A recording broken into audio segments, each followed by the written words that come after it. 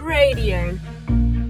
Conversations with Daniel Noor, tackling the tough questions on cradio.org.au. Conversations with Daniel Noor is an edgy, topical podcast featuring an expert on a hot topic in society with myself. I'm the Daniel Noor element. Every couple of weeks you can tune in and get up to speed. Don't fake it. Know what Catholicism says about the stuff that matters. And this is with Father Dominic Popplewell, who's particularly familiar with the era, and today he speaks to me about corruption, the sale of indulgences, and the piety of medieval Catholics. The monk from the Da Vinci Code, self-flagellation, piety, excess, a morbid obsession with penance. This is our understanding of medieval Catholicism, certainly that presented by the media and so many films. Today, we're going to address some of those assumptions, perhaps misconceptions, and just have a chat. Father, thank you for joining me. My pleasure. So, let's get started on penance. Penance has always been associated with kind of a self-hatred and some kind of a punishment and a mentality of punishment, a hatred of the flesh, for example. How fair is that? That's completely wrong. Penance is in fact a conversion, and the Greek word by which penance is translated in some versions of scripture means a change of the mind and the heart. That's what penance is about. It's not about hatred. It's about a change away from sin towards God. And yet so many saints seem to have practiced what would today be seen, perhaps as some kind of a masochism. We know, Saint Teresa of Avila, for example, was one who self-flagellated. Is that now? If you say, as you do, that penance is about a conversion of the heart, then just why should there be such repression of the body? The heart and the mind are not in a vacuum. The human being is a composite, both a mind and a body. And so there is a connection between the two. And what we do with our body has some bearing on what we do with our mind. And so there is a physical element to penance. It is part of the conversion. It is not, however, about hatred. The practice of kind of abstinence, for example, people going without food, and this is, we know, a very old tradition associated even with Eastern Orthodoxy, which is a kind of, food or rather water and maybe bread, or indeed just water in the Eucharist, which is what some very great saints have practiced. Could you give me some examples of saints, first of all, who have undergone that kind of abstinence, and then maybe explain the usefulness of that particular practice? There are many, many saints who have practiced mortifications, as you might call them, who have been notable ascetics, is another way of putting it. These practices are ways in which we open our minds and hearts to God. They help us to be receptive to the grace of God. And so if you look, for example, at the preface for the Lenten season, it tells us that God raises up the mind through these practices. There's one example of what this opening to grace achieves in the person that undertakes it with the right spirit. The practice of indulgences is one of the most frequently criticised and controversial of the Church's teachings. It was the sale of indulgences against which Martin Luther protested in his 95 Theses on the church door. And he was a German monk who led a movement of revolt with a group of followers who were later known as Lutherans. And the revolutionary concept that he proposed, and this is by a website called enotes.com, and this is their assessment. It's used, I think, in some kind of homework help capacity. So it's a pretty standard understanding of things as far as, Western observers would go. It's that the role of the church needed to be curtailed and to become less as an exclusive intermediary and more, and just another utility of God. So Luther's ideas that the church should not have some kind of monopoly on people's souls spread widely with the help of the printing press. This is the understanding of things. Father, I'll have you address that assumption if you'd like, but also, what is an indulgence? Let's start there. An indulgence is a remission of temporal punishment. So that is to say, the punishment which remains after a sin is forgiven. There is a common misunderstanding, perhaps common even among Catholics, that an indulgence is a forgiveness of sin. It is not. An indulgence can only come into operation with regard to sins already forgiven and the temporal punishment remaining for that sin.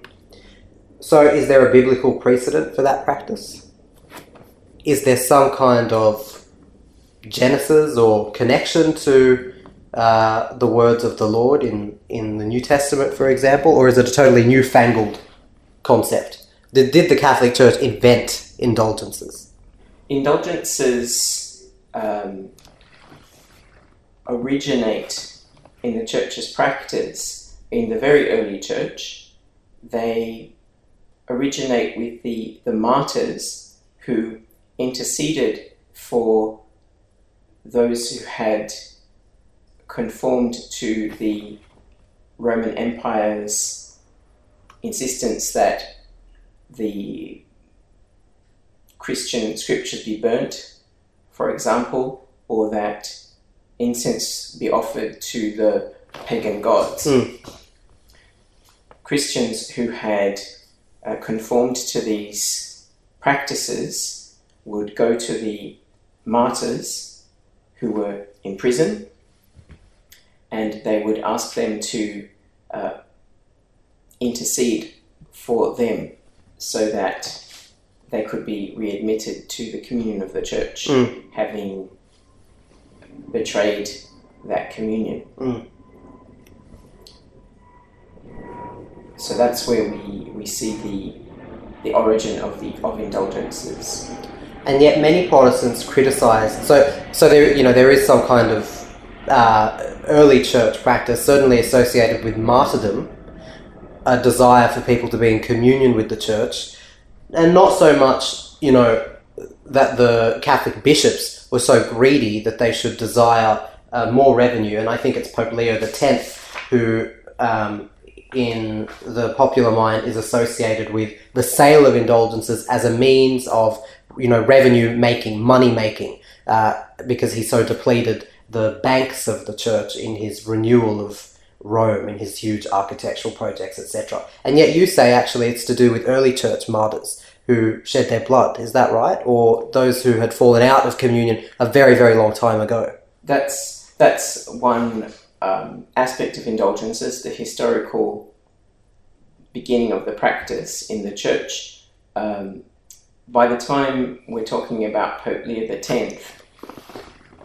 and the sale of indulgences were already in the early 16th century. So we've gone from antiquity into the late Middle Ages, or the beginning of the modern period. And to understand what happened in between, we have to understand the decadence at the end of the Middle Ages. So the period of the late Middle Ages, which was a period of decline and led to certain abuses, including the sale of indulgences. Yeah. Many Protestants criticise that practice above all else, Father. It's really seen as a kind of unforgivable, almost, the adjective is medieval, which is appropriate here, but a medieval practice of the church, which is to say archaic and totally unnecessary for any kind of real Christian virtue. How would you reassure a Protestant about the relevance of indulgences, about the validity of indulgences, or indeed in general? When we talk about indulgences, as I've said already, we're talking about the remission of temporal punishment, and this is intimately connected with the Catholic teaching on purgatory. From a Protestant point of view, indulgences don't make sense because from a Protestant point of view there is no such thing as purgatory. And so to understand indulgences you have to understand purgatory. And also I think you have to have some belief in the Church's authority to forgive and to remit sins. Certainly. Well, has the Church changed since then, since that period, talking about the medieval Church? And would you agree, first of all, was there a misuse of this sacrament? Can we call it a sacrament? The indulgence is a sacramental. There was certainly an abuse. There were abuses in the use of indulgences. The office of pardoner or questor, which was abolished in the 16th century, was open to great abuse. The charging of money for spiritual benefit. This is simony. We see in the Acts of the Apostles already Simon Magus attempts to purchase the Holy Spirit from the Apostles, and so he's given his name to the trafficking in spiritual goods. Simony. Yes. It's always the case that someone who produces or kind of parades a great sin becomes synonymous with that. So has the Church changed since then? It depends what you mean by the Church, I suppose. The Church is at the one time holy and sinful. Sinful in its members, holy in its head, holy in those who are living a full Christian life. So in one sense, we still have sinful people in the Church. We have those until the end of time. It's like the parable of the wheat and the darnel in the field. So in a certain sense, it's so that would be like the wheat and the chaff, or like the fake wheat. That's right. Yes. Okay. So the validity of the idea that the Church can issue a remission of the temporal punishment due to sin. Does that still happen? Yes. And is it still called an indulgence? It's still called an indulgence. So could I go to church today and receive an indulgence? Yes. And I'm sure many people still feel uncomfortable with that. So what is, if you could just restate for me, for my ignorant, stubborn mind here, what is the difference between that and the medieval practice of indulgences? The practice is essentially the same. What no longer exists in any way is the abuse of indulgences by selling them in the way that happened in the late medieval period.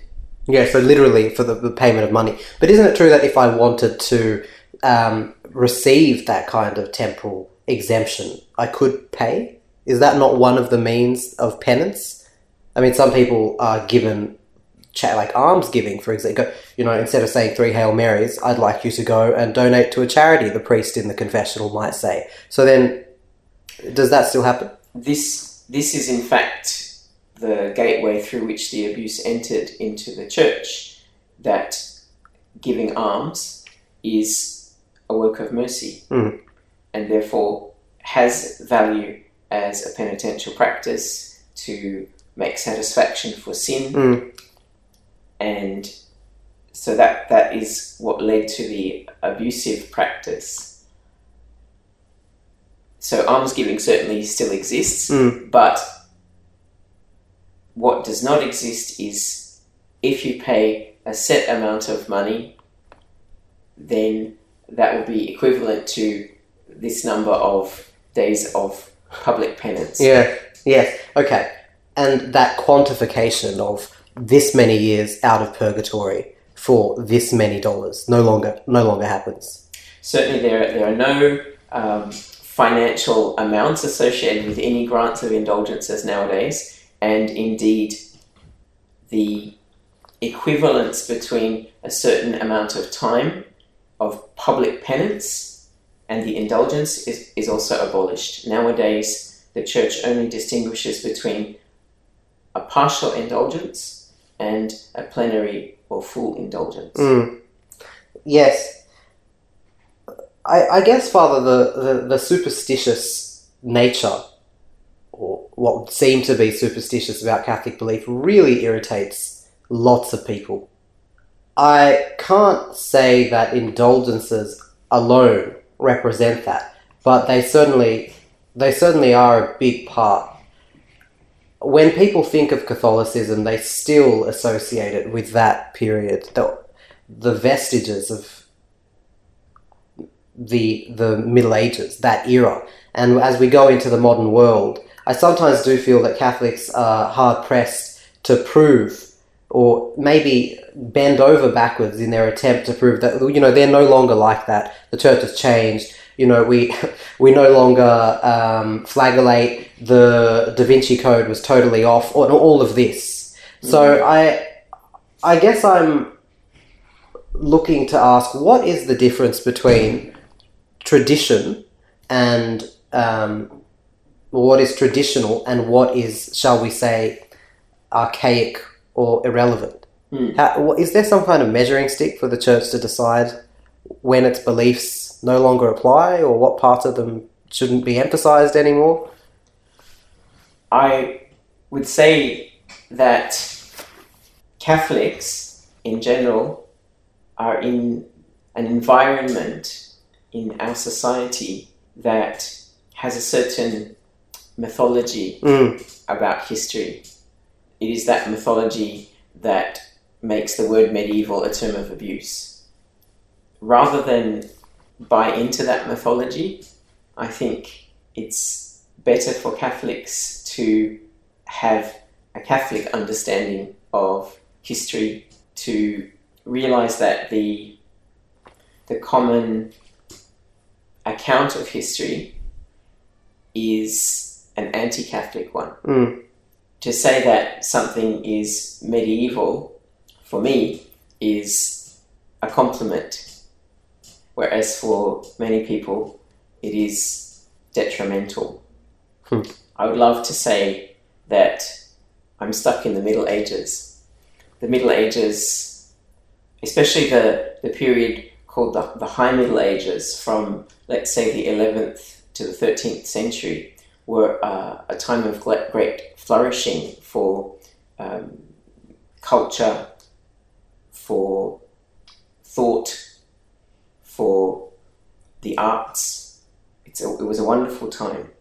If Catholics could appreciate the synthesis of faith and life that existed, especially in the High Middle Ages, then I think they would be able to counter some of those dismissive comments about being medieval and so forth. Yes. This makes me ask then, was the Protestant Reformation necessary? What was necessary was reform. And before the Protestant Revolt or Protestant Reformation, led by Martin Luther, as we discussed, which begins in, let us say, 1517, before that, the Church had undertaken reform, and after that, the Church continued reform. We might think in particular of the Great Council of Trent in the early 16th century. And so reform was certainly necessary, but the rebellion which resulted in Lutheranism and the other Protestant groups was not necessary. And what would you... Now, you are a Catholic priest. We must keep this in mind. This is not an indictment, but it does make sense, or one would perhaps even hope that a Catholic priest would defend the Catholic Church in all of its eras, although there are some who do not. But what is it, Father Popplewell, that you would like to have seen preserved into the modern era that was lost in Catholic culture? That's a very good question. I think what we see in the wake of the Protestant revolt and with the Counter-Reformation or the Catholic Reform is, at least in some areas, a certain overcompensation for the abuses and the criticisms of the Protestant leaders. And so we lost a certain fullness by that overcompensation, that almost a puritanical spirit that came in some places in the church. Something was probably lost. And indeed, in the 20th century, we see some efforts to restore some of almost the playfulness of Catholicism that had been eclipsed as a reaction to the Protestant Reformation. And on that playful note, we will come to an end. Father, we thank you so much for your time. This has been the first of a 3-part series on medieval Catholicism, scary Catholics as we're calling it. Father Popplewell, thank you for joining us today. It's my pleasure. And thank you, listeners. Join us next time on our next instalment of Conversations with Daniel Noor. You've been listening to an episode of Conversations with Daniel Noor. And for more episodes of Conversations, and for more talks, interviews and shows, visit cradio.org.au.